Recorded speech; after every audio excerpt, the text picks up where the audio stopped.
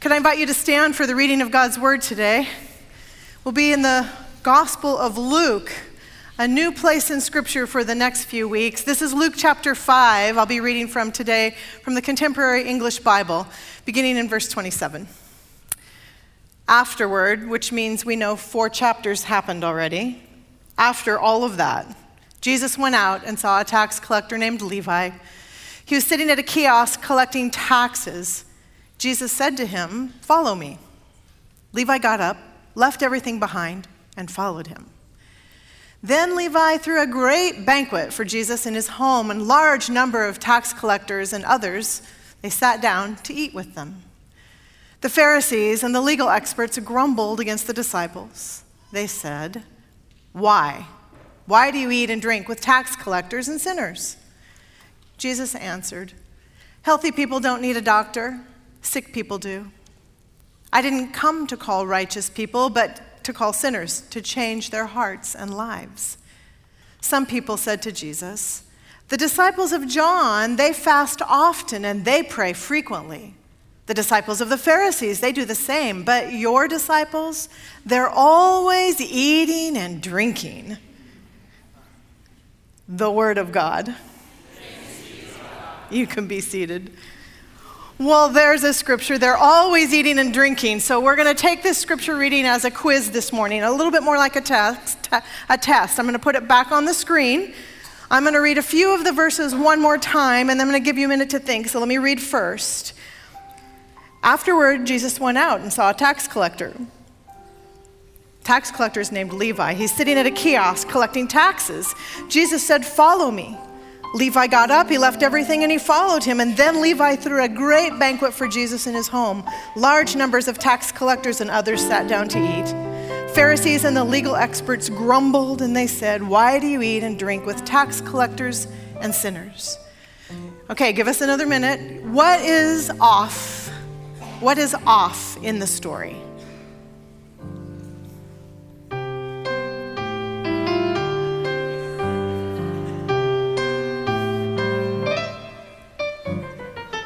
That's nice. Oh, that's really nice.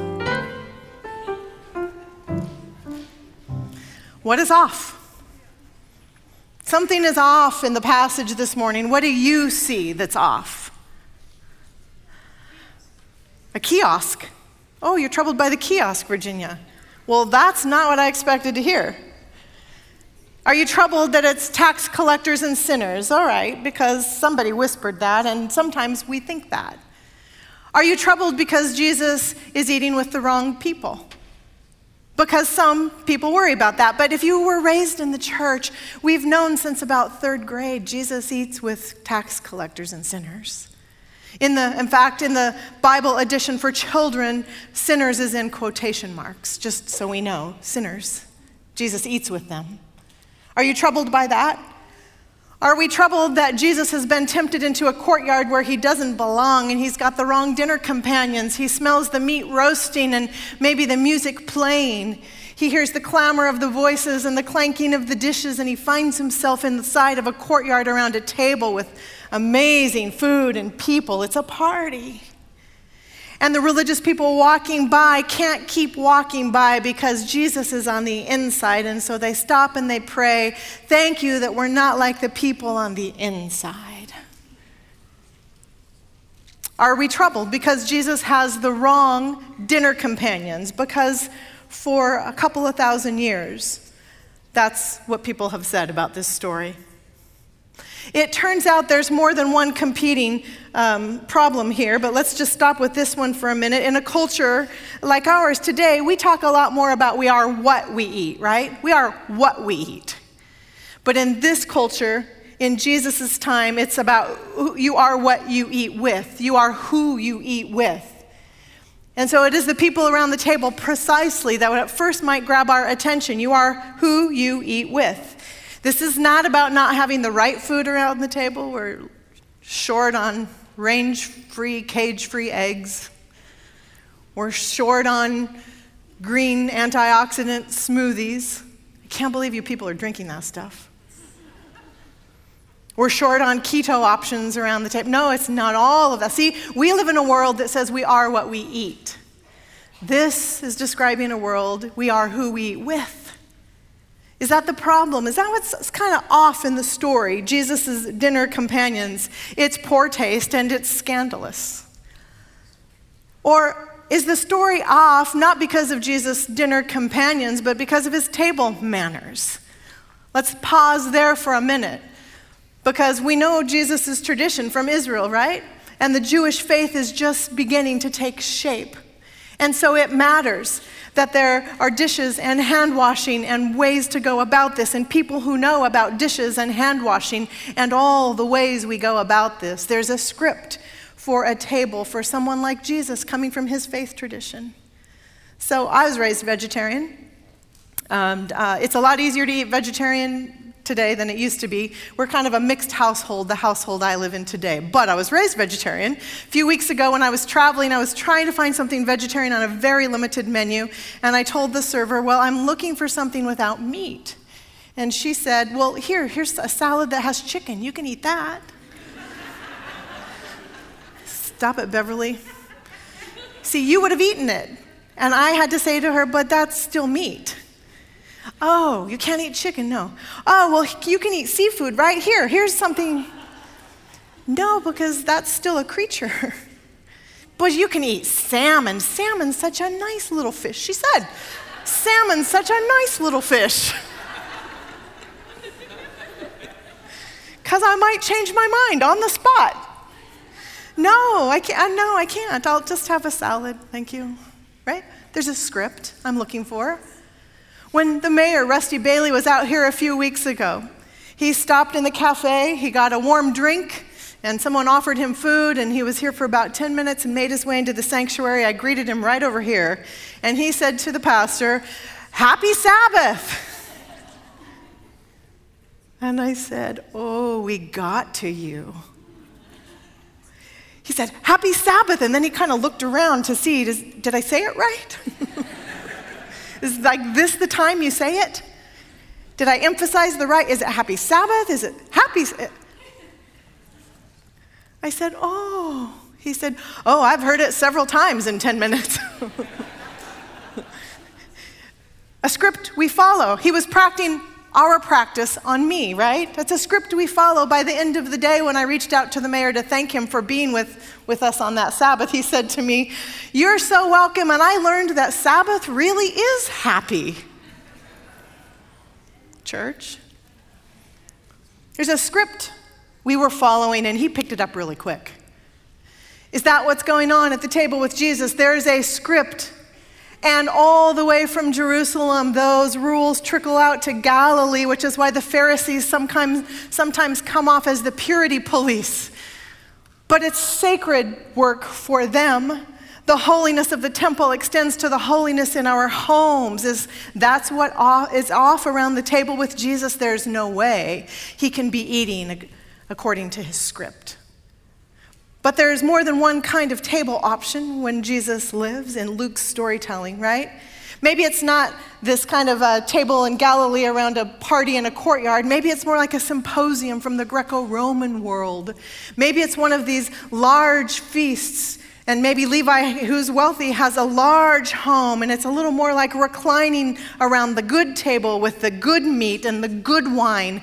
Maybe it's more like there's a wine attendant on duty who's kind of filtering. The good wine comes first, and the more you eat and drink, well, the more the evening goes on, the more the stories start to flow. Symposium. This is what happens for hundreds of years in the Greco-Roman world. And the more the stories start to flow, people start to talk about life and love and leisure and religion and all the ideas. And if you want to read about that, that's what Plato's Symposium is about. 300-400 years before Jesus lives. It's a series of speeches that erupt at a dinner party like this. Spontaneous, extemporaneous speeches. Contest of speeches. If you can't figure out what to do on a rainy Sabbath afternoon, read a little Plato this afternoon. But you see, the table manners for Jesus growing up in an Israelite home can't compete, can't cooperate with the table manners that he sees on display in Levi's home, whether it's this or whether it's a lack of purity options at the table. That's what is off in our passage this morning? Why is it so troubling that Jesus sits at this table? The table traditions, the table manners, is that the problem? Because this is when people walking by begin to protest, and Jesus, your disciples aren't fasting like the other disciples. This is how we would know disciples are part of a spiritual movement, because in the renewal movements, they fast. John's disciples fasted. Why don't your disciples? Why are they always eating and drinking? In fact, just a few decades after Jesus dies, there's already a teaching about fasting for the disciples of Jesus. Listen to this. This comes from the Didache. Let not your fasts be with the hypocrites, for they fast on Monday and Thursday. So you disciples of Jesus, you should fast on Wednesday and Friday. 2 days a week is pretty common when disciples of these renewal movements would be fasting. Why aren't your disciples fasting? When the people are troubled, these protests begin. We'll watch now Luke's storytelling for the next few weeks. This will be very common. There'll be an action, and then there'll be a protest, and there'll be some kind of conversation or response from Jesus. Is this what's odd or off in our teaching today? Here's what I find odd. And this is the first time I've noticed it in all of my years with a Bible open in front of me. Levi is sitting at his kiosk, Virginia, his booth, collecting taxes. Jesus says, "Follow me." Levi stands. He walks away. He follows Jesus. The text said he left it all and followed Jesus. He left everything and followed Jesus. And then he throws a block party. Can somebody tell me how, if you stand up and leave everything and follow Jesus, you can throw a great party? This is not a garden variety party. This is a great party, the storyteller says, one of the big ones in the gospel. If you don't know where you're going to sleep tonight, if you don't have a money purse, if you don't have a bank account, if you're leaving everything behind, how in the world is it that Levi could be hosting a big party with Jesus? How do you do both of those? Leave everything and host a party. This is what caught my eye this time. Welcome to the Gospel of Luke, where following Jesus means we eat great meals. It's a good thing, church. We're only in chapter 5. You can follow Jesus, leave everything, and throw a big dinner party. Is that true? Luke's going to have more meals than all of the other gospel storytellers. Oh, he likes the big banquets. He likes the dinner parties. Luke likes, the things in the courtyard, and he's okay with a picnic basket with just some fishes and loaves as well. It doesn't matter. As long as it's people and food, that means it's life for this storyteller. Is there some people? Are there people? Is there food? Great. This is life. And this is scandalous. This is the first time I've noticed it this time reading through, that food plus people plus life, nothing else is actually happening yet in Luke's storytelling, and there's a problem. Jesus said he came to help the sinners. He's the physician to help them get well, but where are the bandages, and where's the ointment, and where's the treatment around the dinner table? Where is he casting out demons yet? They're simply sitting at a party, eating and drinking. They're making friends around a table, church. Ordinary experiences around food with people, this is spiritual living. I've been troubled all week that I didn't have enough of a sermon, but I think I'm troubled because it's so simple. People and food is spiritual living. Amen. This is what Luke's Jesus teaches us today. So it is appropriate to have a party and to celebrate. Why? Why shouldn't they keep fasting? Because the Messiah, the Jesus, the God they were waiting for has entered the story in the person of Jesus. The story has begun when Jesus enters the story. It's not just a little bit of the boundaries will start to fall away, or the blurred lines in our communities and the rules we live by. When Jesus starts to enter the story, everything will change, church. And so you should throw a party. Levi says, we should throw a party. This is such great news. Things are beginning to change right now. When Jesus sits at the table, he will tell them a couple of more riddles, aphorisms. While he's sitting there, he'll say, by the way, when you have a hole in your old garment, don't try and patch it with a new piece of material. And when you're going to drink new wine, don't try and pour it in the old container. This is not Jesus critiquing tradition and the old ways of doing things. This is not Jesus critiquing the Old Testament and replacing it with Christianity. This is Jesus honoring the tradition and saying something new is arriving. It turns out when Jesus enters the story that Jesus is the God they've been waiting for. And now the story shifts. So feast. You should all be feasting, and that's a little frightening if you've been used to fasting. Put a feast out, have a party, get some people together, enjoy the afternoon together. There is safety in fasting, but there's fear in the joy of a feast for these disciples. Are you sure we can be doing this? Are we gonna get in trouble? Is there a curfew on this party? Can we have seconds? If you've been fasting, this idea of feasting in the middle of the day with Jesus can feel a little off or wrong or not quite holy, friends. In the weeks to come, we'll begin to listen to the layers in the story. Next week with Pastor Vaughn, one of the weeks with Pastor Devo or Pastor Anthony, I'll have a few more of these conversations with Luke. We'll begin to see the layers. It's not just about the rich and the poor. Oh, that's about ethnicity and gender and age, and it's about vocation, it's about station and place in life, it's about the region where they live, it's about their heritage, it's about land ownership and slavery. When Luke unfolds his story, watch for all these details. I encourage you, try and read about 3 chapters every day for the next 8 weeks. It's a small read. When you start reading Luke's gospel, watch. He'll tell us the ruler is Herod, and the emperor, there's king, and there's Caesar Augustus, and there's Quirinius, and there's Tiberius, and there's Pontius Pilate, because Luke wants us to know it's a very real world and a very real story that we're living in. The layers of complexity will just begin to come out in front of us in these stories. And these are very simple people who eat. Eating is a biological and a social experience every time we eat together. Helps us to keep this in mind. One of the teachings coming up in a few chapters here with Jesus will be, blessed are those who are hungry, for you will be satisfied. He will soon say, don't worry about what you eat or drink or what you wear, but eat, make sure you eat. And when you eat, do it with other people. And when you do this in the awareness that the God we've been waiting for is beginning to arrive in the person of Jesus. And this is worth a party. Last week, we intentionally invited you to think about steps we can take. With Leslie Martin, Dr. Martin said to us, listen, baby steps, put ourselves in new locations and in new spaces with different people. This is how we grow. And so we invited you. The potluck starts today. Do you remember last week, the pans we had stacked up here, all the 13 by 9 pans? Vaughn, you want to join me for a second? We had all these 13 by 9 pans. I think there were 65 of them, and we have about 30 left, which means a bunch of you took them home. So if you're not cooking today, you must be cooking next month for potluck.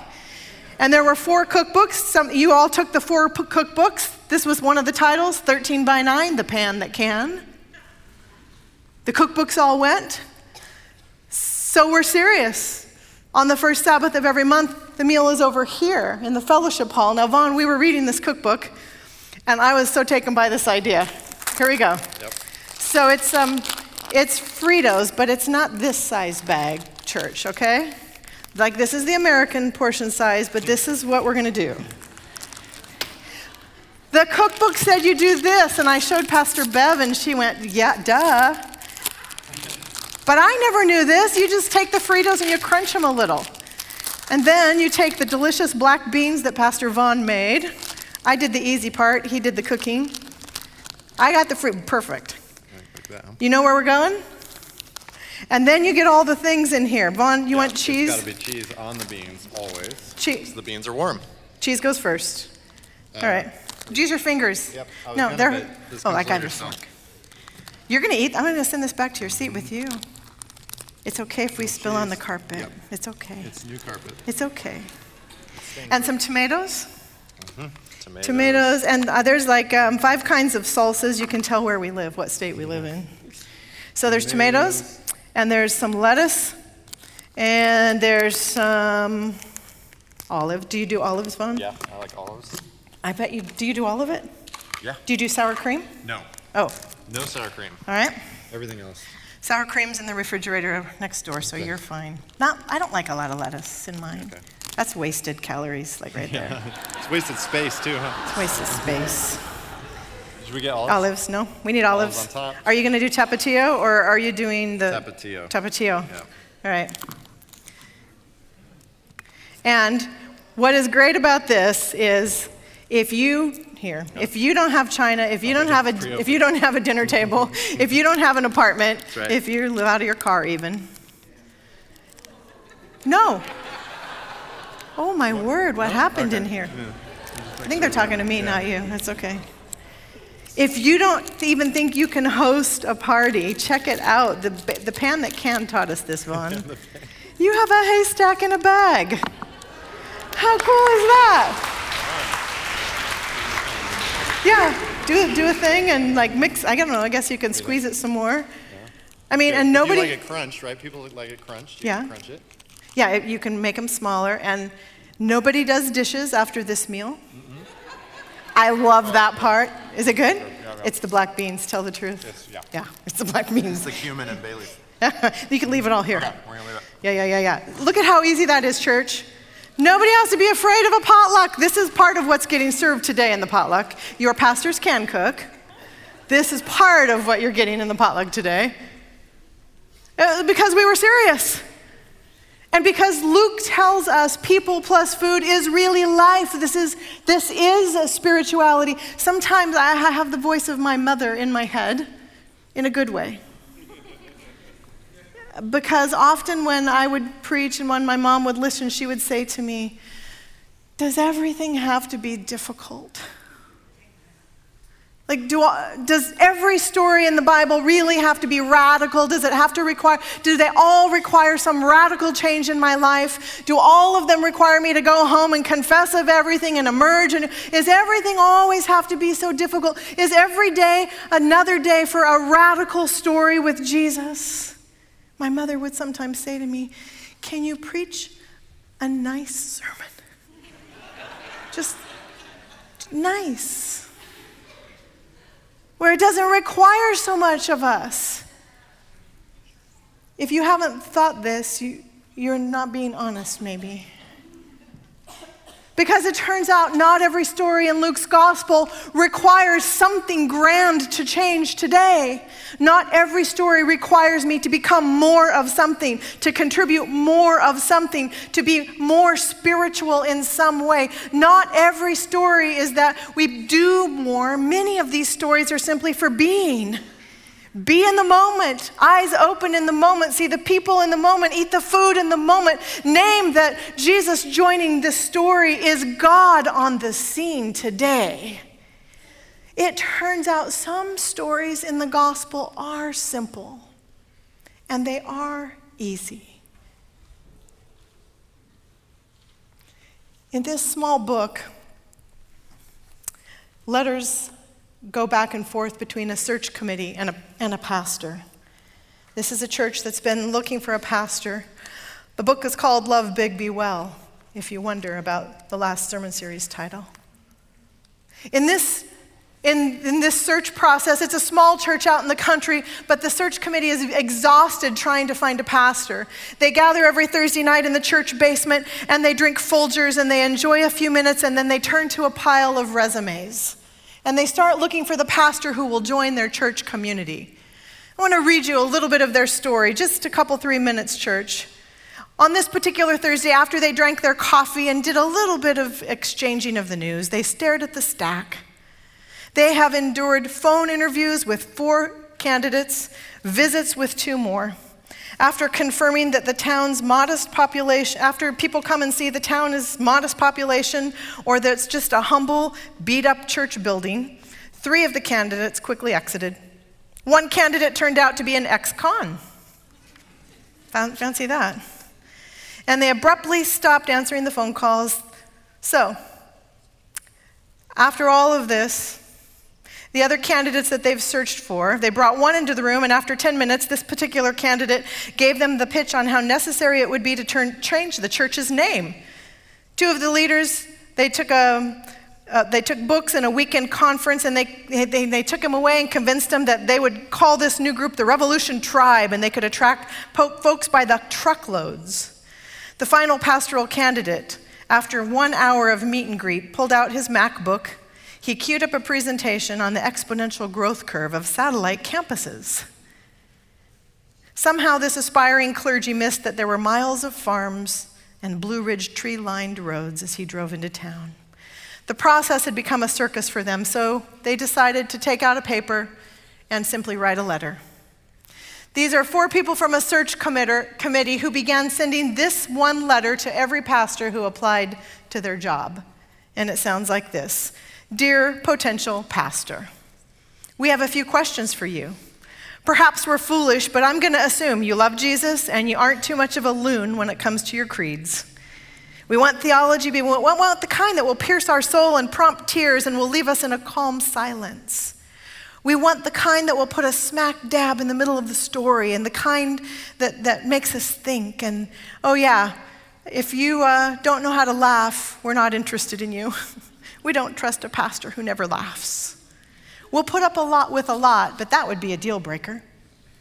We have some questions for you, potential pastor. We'd like to know if you're going to use us.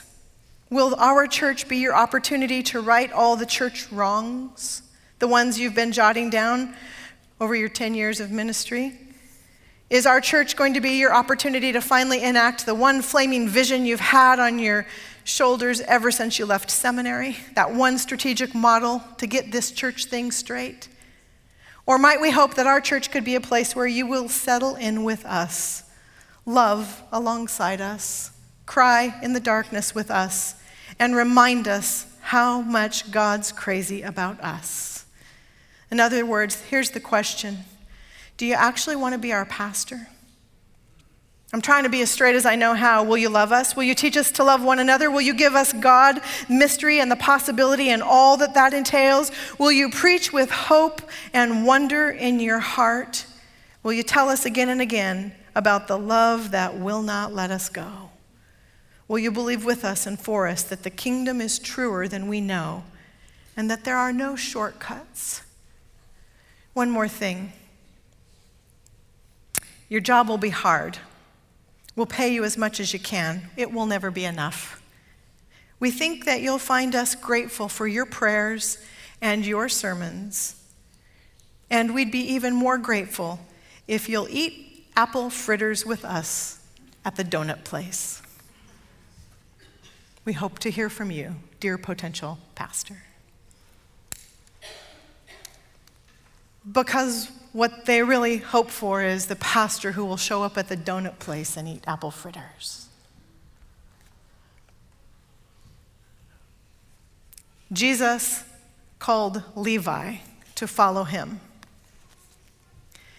Levi invited Jesus into his home and threw a party. And Jesus followed Levi. Amen.